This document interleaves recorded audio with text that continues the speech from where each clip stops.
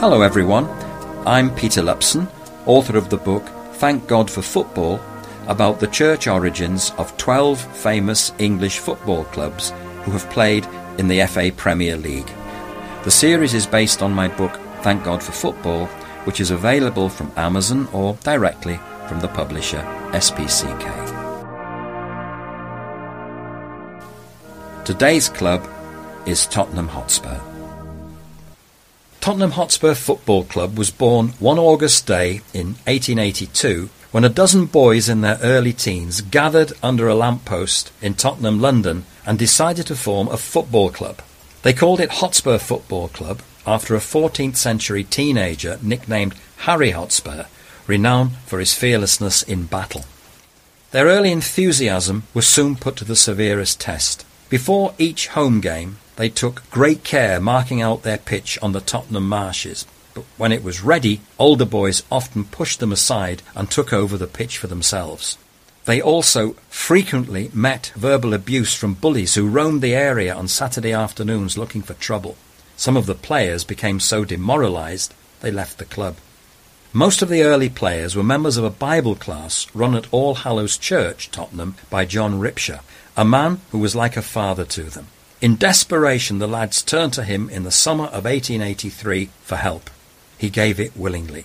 He not only ensured they could play on their marked-out pitches, but also formed them into a proper club with a committee and regular fixtures. He was elected their president and treasurer.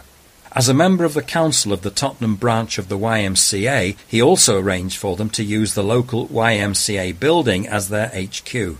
Here they held their committee meetings, changed on match days, and trained in the basement. It's no wonder then that many of the early players regarded Ripsher as, quote, the real father and founder of Tottenham Hotspur Football Club. The first season under Ripsher's leadership, 1883-4, was a successful one. Of the 11 known matches played, 9 were won and only 2 lost. 32 goals were scored and only 2 conceded. It was during that season that the nickname Spurs appeared. The first match was at home against Brownlow Rovers and was a resounding 9-0 victory for Hotspur. In the return game, later in the season, play had to stop 10 minutes from time because the ball had burst. As this was the only ball owned by Rovers, the game couldn't go on.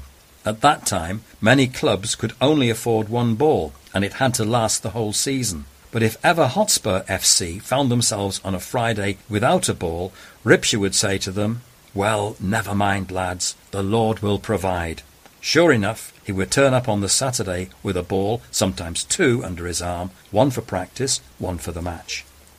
Although results the following season were creditable, it's remembered for reasons other than football. The first reason was a change of name. As there was another club in London, London Hotspur, also named after the fearless Harry Hotspur, the secretaries of the two clubs often received each other's mail.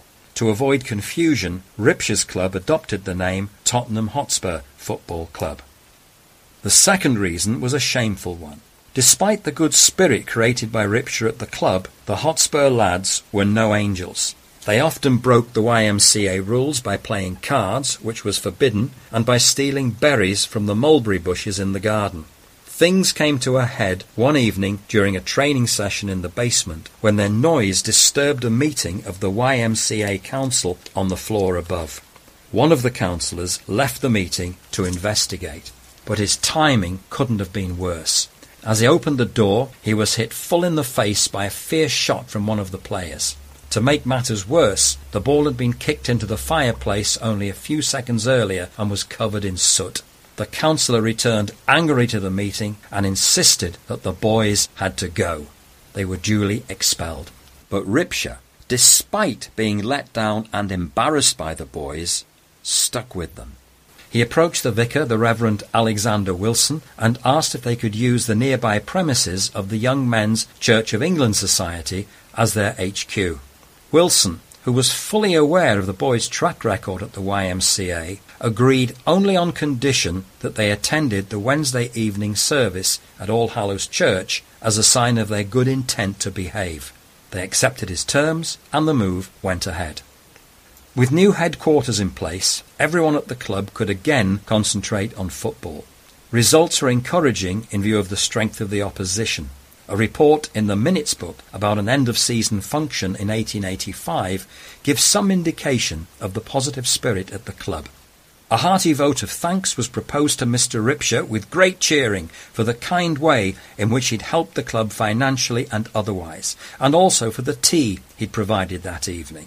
He said in reply that it was a great pleasure to have been able to help the club in any way, and he thought that it had, on the whole, a very successful season. They had, it was true, suffered more defeats than last season, but that, he was sure, was owing to the strong clubs they'd played. In fact, they'd sometimes been looked upon with contempt by clubs who came down to play them, owing to their age.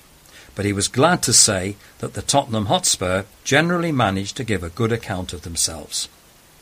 Friendlies were the usual diet of Spurs matches, but in October 1885 they played in a cup competition for the first time. It was the first round of the London Association Cup.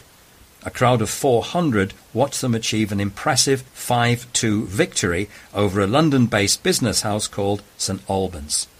However, the next round brought no further joy as Spurs were crushed 8-0 by the mighty Casuals, a team made up of the cream of public school old boys and university players.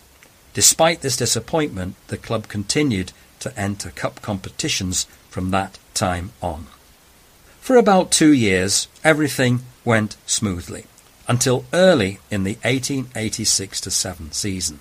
One Wednesday evening during a service, Reverend Wilson spotted a number of the boys playing cards in one of the pews, a clear breach of trust. They could expect no leniency. In the Victorian era, discipline was strict and adults meant what they said. Inevitably, they were expelled from their HQ. But once again, despite the embarrassment they'd caused him, Ripsher showed unconditional Christian love to those undeserving boys and did not abandon them. If he had done so, Tottenham Hotspur Football Club would not exist today. He immediately started the search for a new base and before long found rooms for them at the Red House Coffee Palace in Tottenham High Road, a building close to Spurs' present White Hart Lane ground. The mix of friendlies and local cup competitions continued until 1892-3, when Spurs joined the newly formed Southern Alliance. By now, many of the faces from the early days had disappeared, but Ripsher was still in charge, ensuring that the spirit and character of the club had hardly changed. At the end of the 1893-4 season, after 11 years at the helm, Ripsher decided to step down as president. His resignation was accepted with great regret, but it was some consolation that at the start of the 1894-5 season he was appointed a patron and could therefore continue to watch the club's progress. And Spurs' progress was rapid. The club turned professional in 1895, became a limited company in 1898, moved to White Hart Lane in 1899, won the championship of the Southern League in 1900, and won the FA Cup in 1901. Still the only club outside the Football League to have done so. All this happened within just 18 years of Ripsher coming to the help of a few despondent schoolboys in 1883. It shows the remarkable foundation he had laid. In fact, he'd created such a strong family spirit at the club that after he'd left, some of the boys who'd been with him from the beginning remained actively involved in the direction of its affairs. At the 1896-7 AGM, the first as a professional club, 6 of them were committee members, and when the club became a limited company in 1898, 2 of them were elected to the board of directors. In the famous football history, Association Football and the Men Who Made It, which was published in 1906, the following is recorded. The good fellowship which characterized the early stages of the club's history still exists, despite change of circumstances and rise to fame. I have no hesitation in saying that there is no club in the country in which there is better feeling between the players and the directors than at Tottenham. But Ripsher created more than a spirit of good fellowship at the club. Under his leadership, Spurs also established a reputation for fair play and good sportsmanship that made them the most popular club in England. This reputation lasted well into the 20th century. In 1948, Fred Ward, author of a history of the club, was asked by the editor of a northern sports newspaper, why is it that when we up north speak of the Hotspur, we always use language that is respectful? Ward gave this answer. In the first place, most of the club's controllers in the past have played the game and consequently know that unfair tactics get a club nowhere that is creditable or advantageous. They do not wait for one of their players to be sent off the field by a referee. At Tottenham, they are their own disciplinarians. If one of their men goes beyond the pale of sportsmanship, or even shows a tendency to do so, he is called before the board at the first opportunity and told that there is no place for him in the team. Ward attributes the tradition of good sportsmanship at the club to John Ripsher. Let us pause a while here and think of what that excellent Mr. Ripsher did.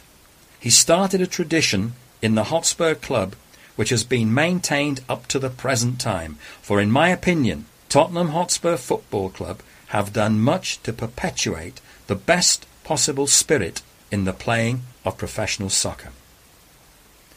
Ripsher had well and truly left his mark on the club. But what became of him? The last mention the club had of him was in a 1908 history of Tottenham Hotspur written by two of the boys who had played for him. It came as a great shock to us to learn that he is now living at Dover in humble circumstances and is totally blind.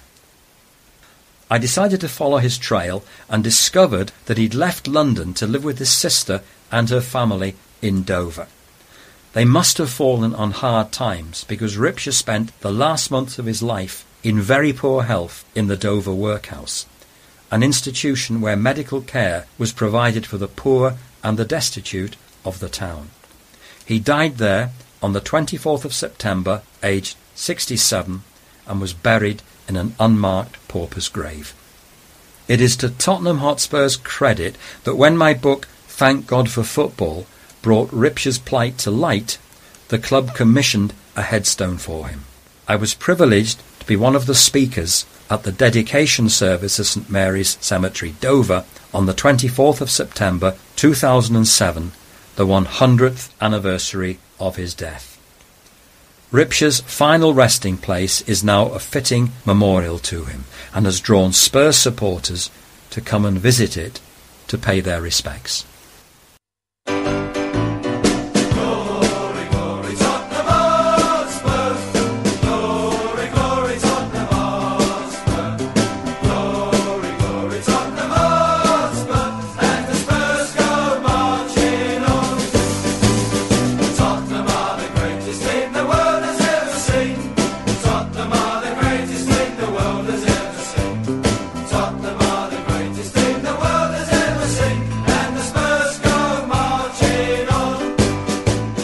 As you know, most clubs have a song or tune associated with that club, and they love to sing the song in particular before, during, and if they're successful in the match, after the game.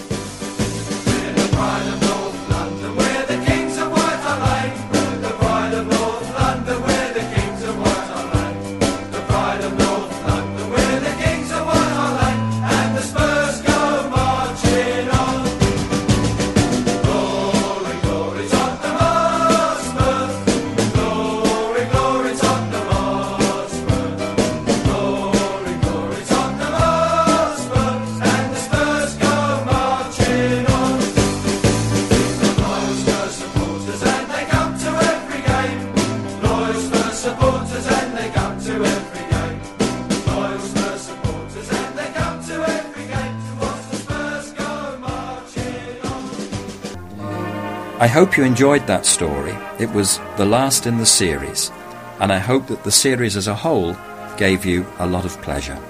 So it's goodbye from me, Peter Lupson, author of Thank God for Football.